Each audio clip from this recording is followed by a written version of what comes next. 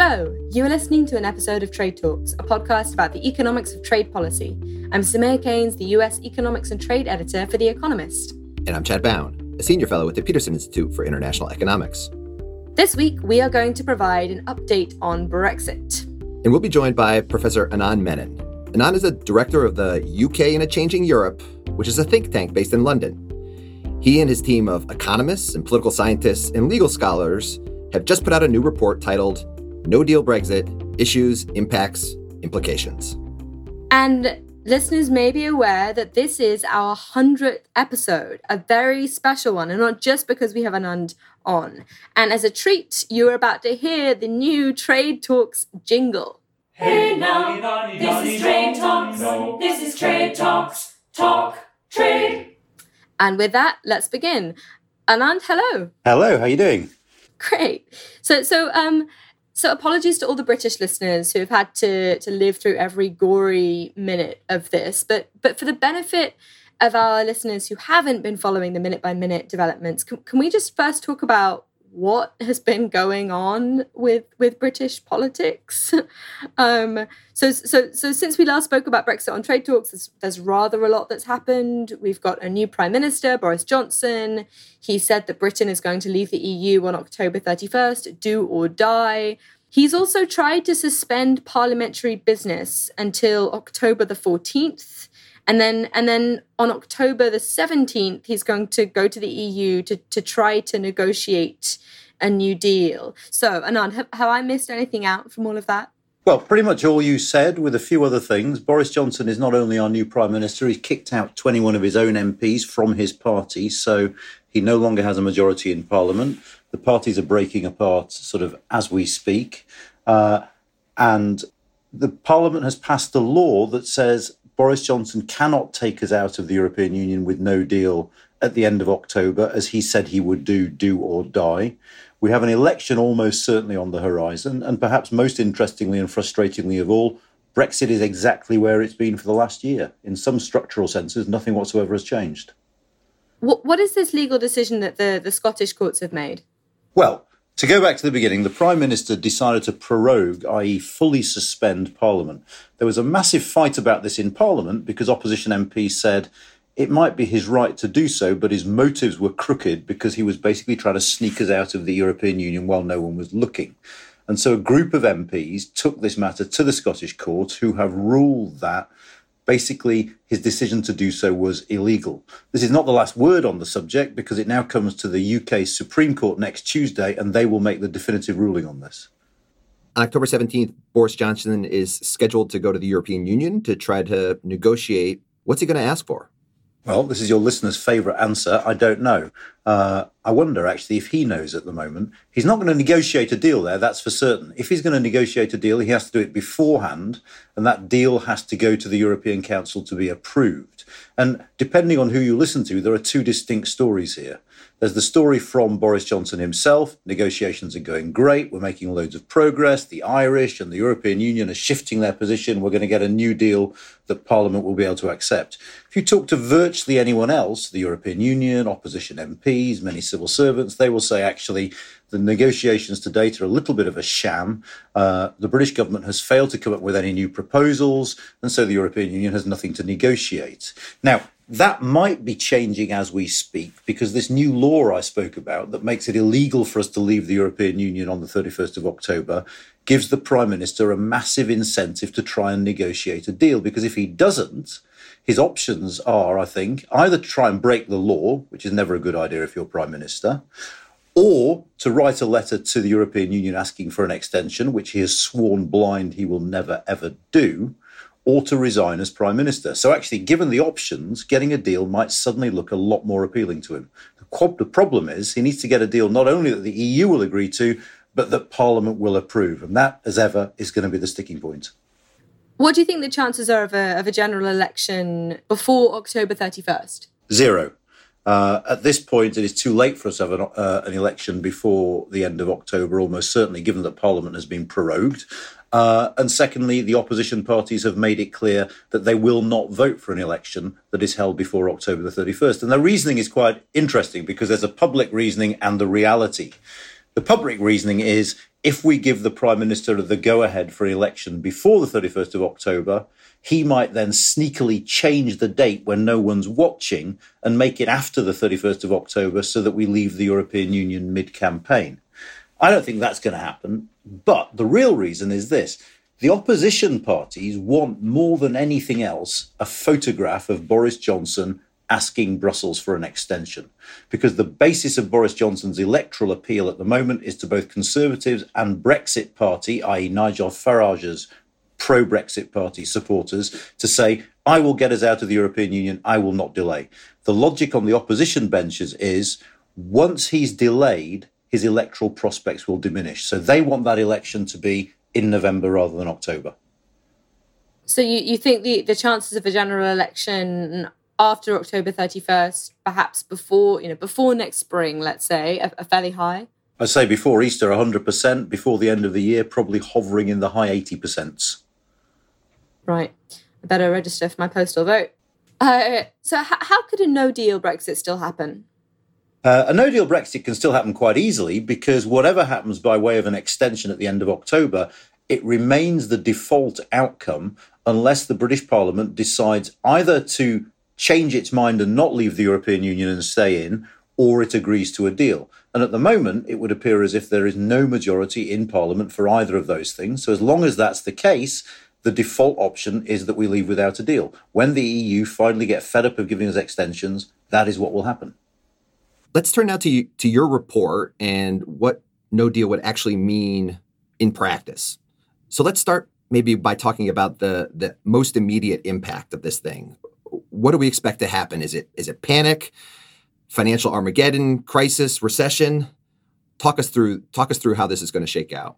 Well, a lot of the impacts of no deal will be felt before it happens. So in that sense, the immediate shock on the day after might be mitigated by the fact that it's been spread out over time. So, for instance, I would expect the financial markets to react to a no deal while it was in the process of happening rather than just necessarily on the day after. Equally, I would expect a lot of businesses, in fact, I know a lot of businesses are engaged in stockpiling, in making plans to ensure that on the days immediately following no deal, which people are still working on the assumption of 31st of October, even though that is massively unlikely now, to make sure that they are not involved in cross-border trade or commerce on that day in case of disruption. So, and the final thing to say about the first day, if it is the 1st of November, is that it's a public holiday across much of continental Europe. Heavy lorries are not allowed on the roads of France on that day. So the chaos will not be as great as some of the doomiest doommongers have said.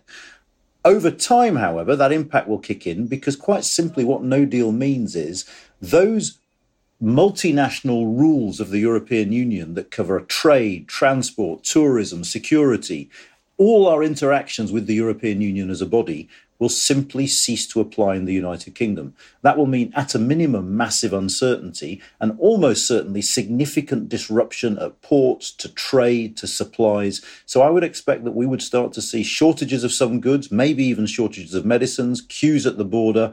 And that's just the economics, because remember that some of the political implications of this are every bit as serious. Which sectors are particularly exposed to this immediate disruption of a no-deal Brexit?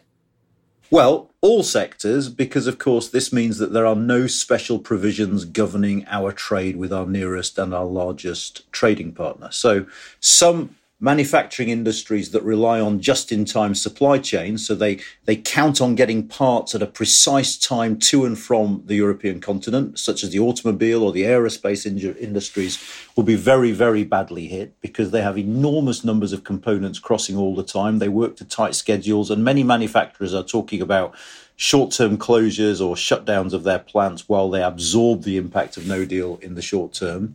And then there are services industries. The financial services sector, which of course is an important sector of the economy here in the UK, will no longer benefit from the ability to trade with the European Union as if it were trading within a single country. That will affect business. Many banks have started to relocate some key functions to EU member states from London so that they're registered within the European Union.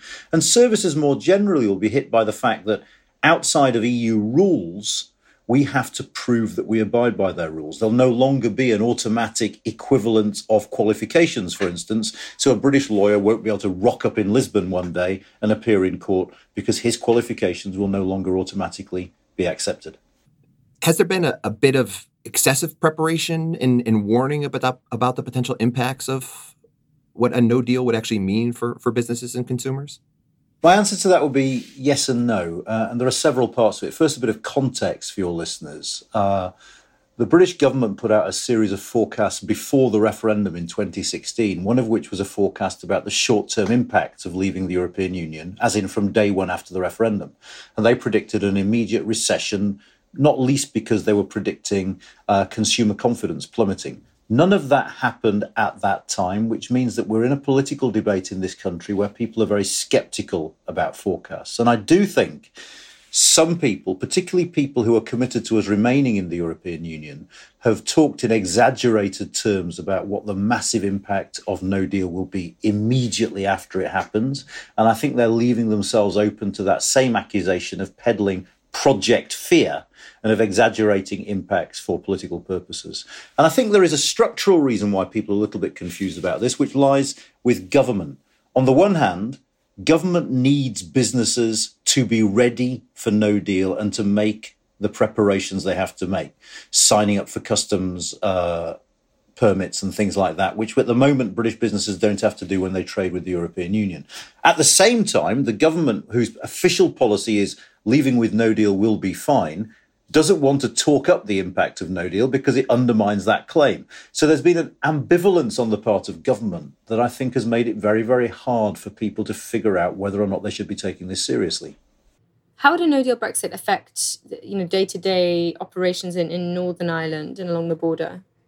Well, of all the places affected, Ireland will be the most affected by Northern Ireland because you have you have no border between North and South at the moment. A lot of businesses are split between North and South. If Britain falls out of the European Union with no deal, there will have to be a customs and regulatory border between Northern Ireland and the Republic of Ireland. It means several things. It means chaos for those industries that have to trade across that border regularly. So you hear tell of dairy farms where the cows are one side of the border, the bottling might be on the other side of the border, or the market's on the other side again. There are massive 40-odd% tariffs on dairy products imposed by the European Union. So that will drive many of those businesses simply out of business. But apart from the economics, which are pretty dire for Northern Ireland, there is also massive political significance here because, of course, one of the achievements of the Good Friday Agreement and of membership in the European Union has been to obviate the need for a border down the middle of the island of Ireland.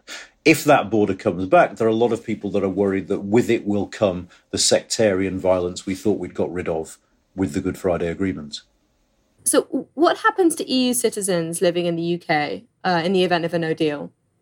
Well, EU citizens have already had their rights guaranteed, and even though they will lose some of the rights they enjoyed under EU law, they pretty much keep most of them. The real problem for the British government is if, as they have said, freedom of movement will end when we leave the European Union, that is a policy they simply cannot implement because we do not know who the EU citizens living in the UK are. So we will not be able to tell who those people are who have come in after we've left the European Union with no deal. So there will be uncertainty, and there has been uncertainty for many years for these people as to their exact status, and it will be uncertainty that is exacerbated by the fact that the British state will simply be incapable of implementing its stated policy.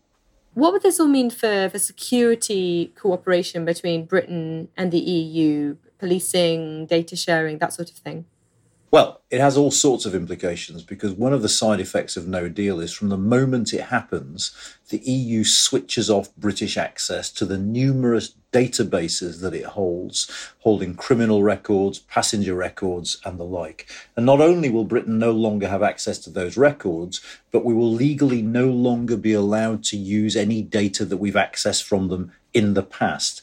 And that puts British police and law enforcement agencies at a massive disadvantage when it comes to their work, because it simply means that a huge number of people who were on their radar will simply disappear from that radar. And the danger is that criminal gangs and the like, knowing this, will take an opportunity to relocate to the United Kingdom, because here they will be off the grid in a way they would not be under the current data sharing agreements. Oh, the wrong kind of trade being encouraged there. Absolutely. My last question is, what does this mean about the future of UK and EU trade relations? Is there anything to this theory that sometimes governments, countries just need to take extreme positions in order to improve upon their negotiated outcome?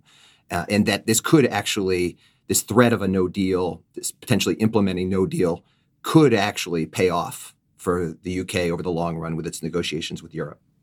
Well, let me say a couple of things. Firstly, if this tactic on the part of the British government is to pay off, it has to pay off by the end of October. Because if we're going to get a deal, we need to use the threat of no deal to get a renegotiation that Boris Johnson is allegedly trying to carry out at the moment. The problem is, this is a threat that involves us getting hurt more than them. And I'd suggest that that's not the most effective kind of threat that you can brandish in a negotiation. Once we've left with no deal, if we leave with no deal, we essentially have no more threats left in the locker. At that point, it is a question of whether and when the two sides return to the negotiating table. You have to think a little bit about the political context of this.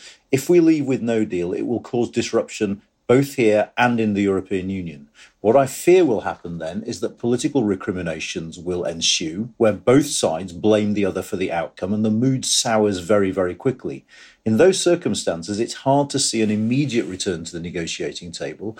And the final thing worth saying is, if and when the sides do return to the negotiating table, the European Union has made it absolutely clear they're very happy to discuss trade with us, but only after those issues of the withdrawal treaty, citizens' rights, the Irish border, and the Brexit bill that Britain owes are cleared up. So they will immediately insist on us addressing the issues that we have not addressed by not signing the withdrawal agreement that we've negotiated with them already.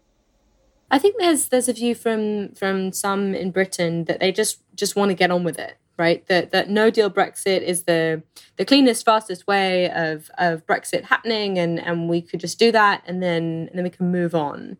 Could you just explain why exactly that's a kind of wrong or incorrect view? Well, I'll say several things. A no-deal Brexit is at this point very clearly the fastest way for us to leave the European Union. But if by Brexit you mean not just that process, but the process of sorting out our future relationship with the European Union as well, then far from being a clean Brexit, it is the dirtiest imaginable form of Brexit. Because as I've just said, the politics after we've left will be poisonous. We'll still have to negotiate a future trade deal. We'll have to do so in circumstances where both sides are angry and distrustful. And so the danger is that the no-deal Brexit will make this process drag on far, far longer than any other end to the Brexit process would. And so we will be trapped in this mire for the foreseeable future. I think that is all for Trade Talks. A huge thank you to Anand Menon, who is the director of the UK in a Changing Europe. Be sure to check out their new report called No Deal Brexit, Issues, Impacts, Implications.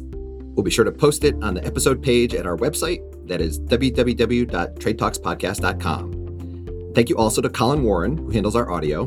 Do follow us on Twitter. I'm at Samaya Keynes. And I'm at Chad Bown. And we're on @trade__talks. That's not one but two underscores, @trade__talks. Because appearing on your podcast twice is far better than doing it once. We agree. We almost forgot to thank Samaya's Madrigal Club for supplying us with our new and very special theme music. Hey now, this is Trade Talks. This is Trade Talks. Talk, trade.